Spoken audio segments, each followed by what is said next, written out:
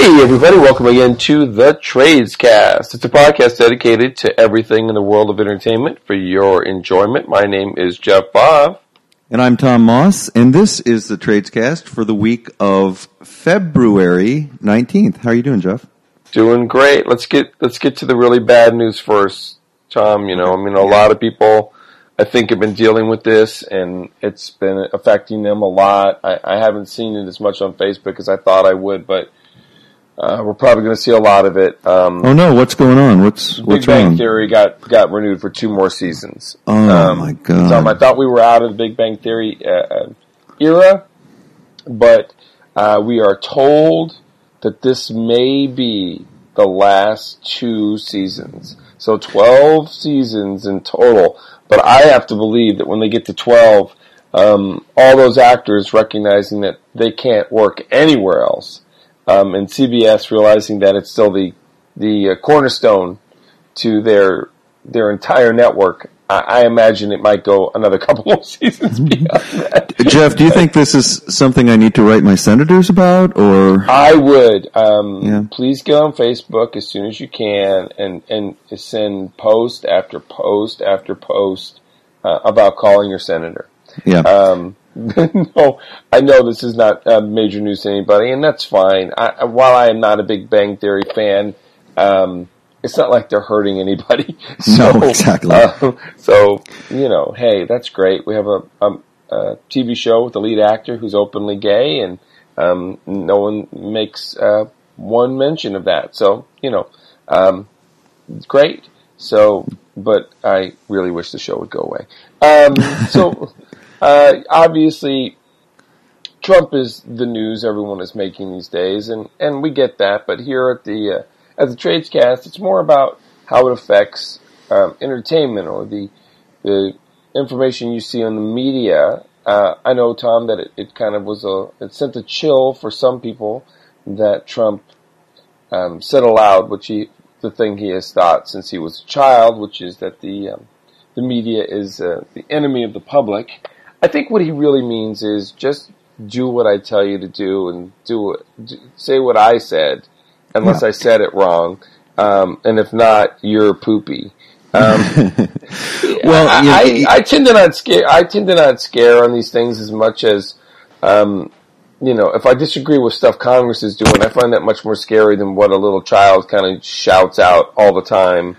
But this is a little child that is I agree with you that he's stunted and immature, but this is a little child with a lot of power and a lot of people around him that, I don't think he's the brightest bulb in the pack, but he's got a lot of people around him that are plenty smart and know what they're doing. I am a little chilled by this, Jeff. This is classic dictator 101. Well, you talked about an editorial that was going to run that at first didn't run and then did run. And while, yes, I recognize that a lot of people are nervous, that they're looking ahead and they see this world where no newspapers exist. And that Breitbart and Fox are the only people who are providing information. But so far, every time they squeeze like this, it's like trying to squeeze Jell-O. You squeeze it, and then just a bunch comes shooting out in different directions. And every time I see this, potential clampdown, what I see is so many people screaming that more information comes out than before. There's more leaks in this White House than any leaks than anyone's ever seen. And I'm seeing more people push toward this. And you've talked about it. Stephen Colbert is one of these people, but we'll get to him in a second. But Tom, don't you see more people fighting against this and getting away with fighting it than they want? Jeff, this has been a time of real whiplash for me because 1 minute I am in utter despair and think the democracy is circling the drain. And the next minute I see exactly what you're talking about, that, there's many, many more Americans that did not vote for him than did. and that unlike Russia after the Cold War, we have very strong institutions from churches to the whole array of the media. So I'm not as panicked as maybe some of my brethren, my comrades might be.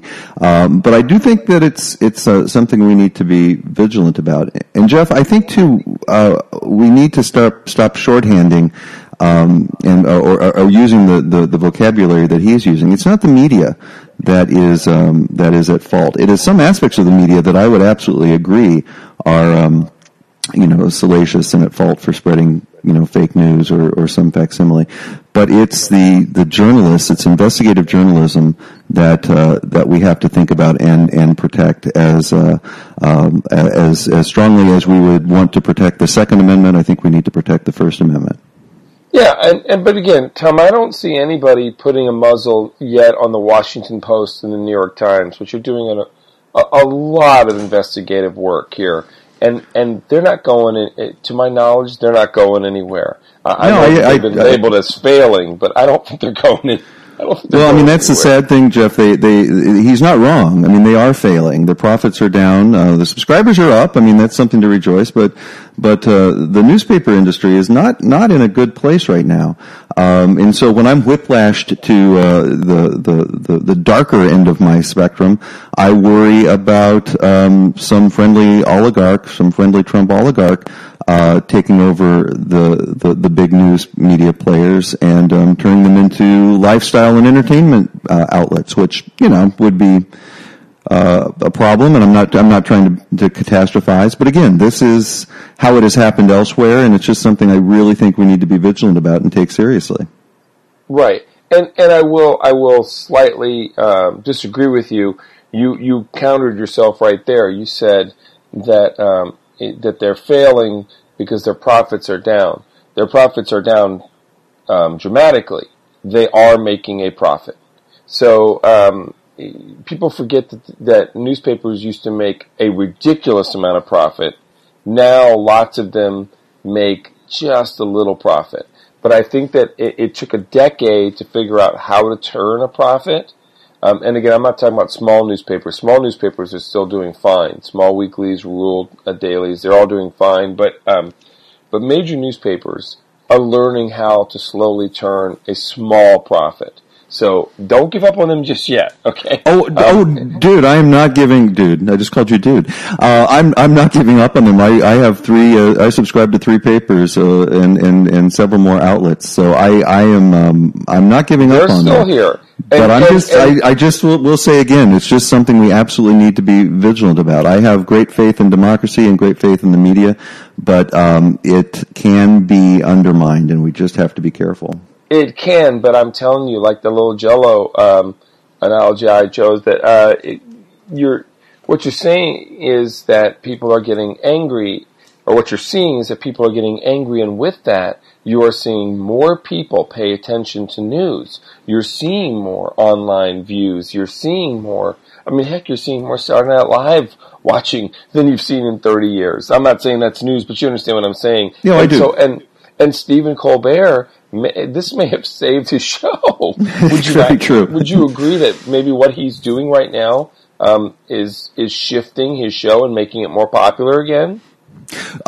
Just like Trump wants to be Trump, I think Colbert is now finally being Colbert, or finding out who Colbert actually was in the first place, or is in the first place. So yes, it's been interesting. I was with him very early on, and then just kind of drifted away. I've been back this week, and he's strong, and he's taking it to Trump unapologetically. So I think that is going to differentiate him from Fallon. And he caught Fallon, didn't he? Isn't he neck and neck? Yeah, I think it's a little bit of one is coming slightly back down to earth, and one is boosting up a little bit. And I just think, again, it just shows you that people are interested to a certain extent in this stuff. You're right. I mean, we're going to have to see where we are 2, 3, 4 years from now. But right now, this is something people are interested in. And I think it's actually, I know everyone's spelling doom and gloom for news. You can certainly spell doom and gloom for the environment, but the news, I think it's still going to be okay. We're going to keep watching, but I think it's going to be okay. I want to just mention we're not going to really talk about the Oscars too much until the week after they're over. But there's been this concerted effort, this shift in the last couple of years after realizing that they had just kind of gotten off path or never quite gotten on path with modern films and films by more diverse groups. And people are looking at, a little bit last year and this year. Do you think this is a true trend, a true change, where we're seeing more people of color and I think more women, and I think we're seeing a little bit more diversity, and maybe even higher quality in the overall choices? Do you think that they have kind of righted the ship? It's hard to say. Yeah, I mean, I think for this year, it's been an impressive list. It's been great to see Moonlight talked about as a true contender, which is a very serious film and a film about African American topic. And it's been good to see Hidden Figures and Fences in that list as well. So yes. So the short answer is yes. Now, what I don't know, and I think what will be apparent or more apparent over the next couple of years, is whether this is I don't know if the right terminology is overcorrection or if this is a response to the situation from a couple of years ago, or if this is real and lasting. So we'll see. I mean, a lot will depend on what movies get released in the next few years. Yeah, absolutely. It's hard to know if it is just the movies that got released, but I'm hoping that and this is like the La La effect, which is that supposedly in the next couple of years there's going to be more musicals released by major studios than there have been really since the era of musicals started to die. And so you'd like to think that works for a variety of films. If you're seeing high quality, lower budget films or films with people of color or films where made by women or more about serious issues for women, and they do well both at the box office and at the Oscars, then maybe it is a trend, and that would be great. I mean, I'm hoping. Yeah. I just as a shorthand, just to jump to it, do you think that La La Land is just a juggernaut that can't be beat, that it started to peak at the right time and it's just unstoppable for Best Picture? I hope not. I think it's a fine movie. I don't think it's the best movie of the year. I don't think it's the best movie of a few years. I think it's thoroughly enjoyable. We talked about this a few weeks ago. Glad it got made. But if you gave me, and I know there's plenty of other movies that are of high quality too, but if my choices were La La Land and Moonlight, there would be no question. Right, and I think that you probably would get a really tight race, as it's been shown by other awards, among the critics. But one was just such a small film, and one has become such a phenomenon. It's often hard to beat the phenomenon. Yeah, so, no, that's true. I mean, to answer your question, I think it might be unstoppable, and I think that's a shame.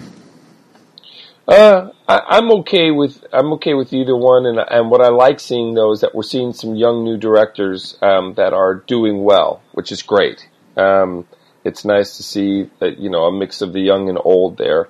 Speaking of old, I cannot believe this may actually happen, but Tom, there is talk that American Idol would somehow bowed out. I guess I'm not going to use the word gracefully, but it was only a couple of years after it probably should have quit that it finally did, and now the networks, including of course NBC, which again only accidentally finds good ideas that are new, may take it up again.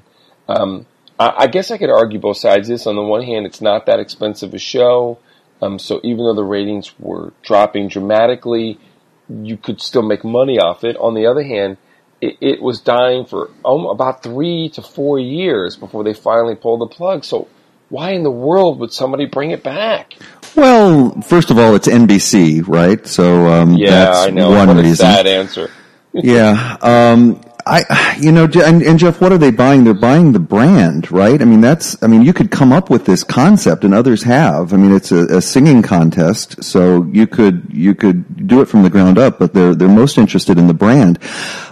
Is the brand worth it, and can it be sustained for a few more years? I don't care, but I'm certainly not the demographic that they're shooting for.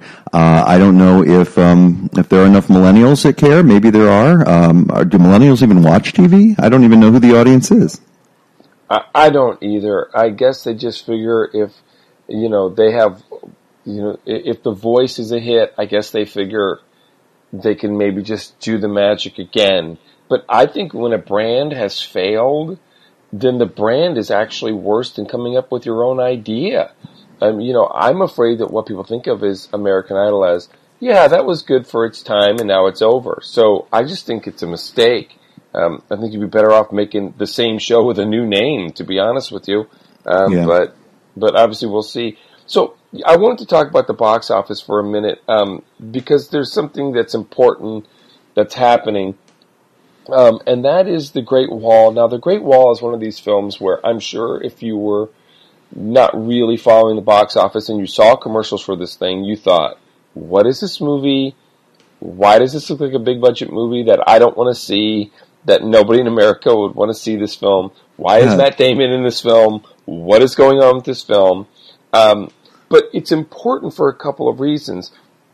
It is a product of China, shot entirely in English, with an American star by a major Chinese director, Zhang Yimou.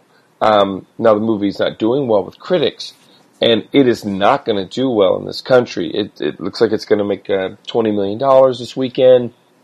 I think it's going to drop off quick from a number that's not very high. It's getting killed by the competition out there. But the movie's already grossed, coming up on $200 million in China. Now the movie costs $150 million to make, so I don't know how much money it's going to make back. But Tom, don't you think this is again another signal that China is just now, clearly the number 2 player in films in the world, but vying for something even bigger than that? They're making an English language film that's $150 million. That's a bold move, is it not? Yeah, this movie has already grossed $171 million in China, $225 million worldwide. Jeff, it opened on this weekend to $6.8 million on Friday. It is by all accounts a flop in the States, and you know what? It doesn't matter. So we've seen this coming. We've seen heroes in action movies start to be Chinese actors. We've seen movies that are obviously being made to appeal to a worldwide audience with little regard to the American audience. This, I think, is taking it to the next level. I'm not surprised, and I think we've got a lot more of this to come. And Jeff, my question to you is, what does this bode for the American film industry? It's a good question. I don't think that it's going to necessarily damage the American film industry in any major way. It has made a shift already, which is that American-made films have to think about the Chinese market all the time now. But I do think that in the next few years, we're going to see films made here in Hollywood, in America, that may have an eye toward China and the United States equally, if not China even first. But also, if China can make a film that does this well in China, that actually is a hit in America, why won't they make a dozen of them? You know what I mean? I absolutely know what you mean. They could actually come in and push, and make competition against the American market. I think that'd be great for us as viewers. We can't say that there isn't a worldwide film industry in a lot of countries that are doing really great work and that show up in America often. But it's also indisputable that for the last 100 years or so, there's been a hegemony of the American film industry that has been pushing out Western films to the rest of the world. And it's interesting to think, and I don't want to put too fine a point on this, because I'm not saying this is happening today or tomorrow, but we may be losing our grip By we, I mean the American film industry may be losing its grip a bit. And so, if China can do this, can Russia do it? Can Scandinavia do it in any sort of serious way? It'll be interesting to see. Yeah, I don't know. I mean, Russia is making a great movie right now called Trump, but no, I mean, we're just going to have to see. But to me, it's all good because anybody who pushes everyone to make better films, that's what I want. So whether it's Netflix or the Chinese film market, and again, I'm not saying this ended up not being a good film, but they had a good filmmaker in charge, so it's not always going to work. But anything that pushes the market to make better quality entertainment for us, I say more power to them. So interesting too to think about where the investment for films come, where the money is, and so who are the funders? That's another thing that we should probably look into sometime. Yeah, better not to think about that, Tom. It's probably scarier than we want to know. Well, award season is finally coming to a close, and the Oscars will be on soon enough, and then we'll be able to talk about the Oscars and who are the winners and who are the losers and who we think will be the winner in the long run. So we'll be checking that out. We'll be looking at some of the other TV shows that are making inroads and making hits, and some of the new season of TV show replacements, what's coming down the pike, and everything else in the world of entertainment for your enjoyment. So for Tom, I'm Jeff. Have a great day.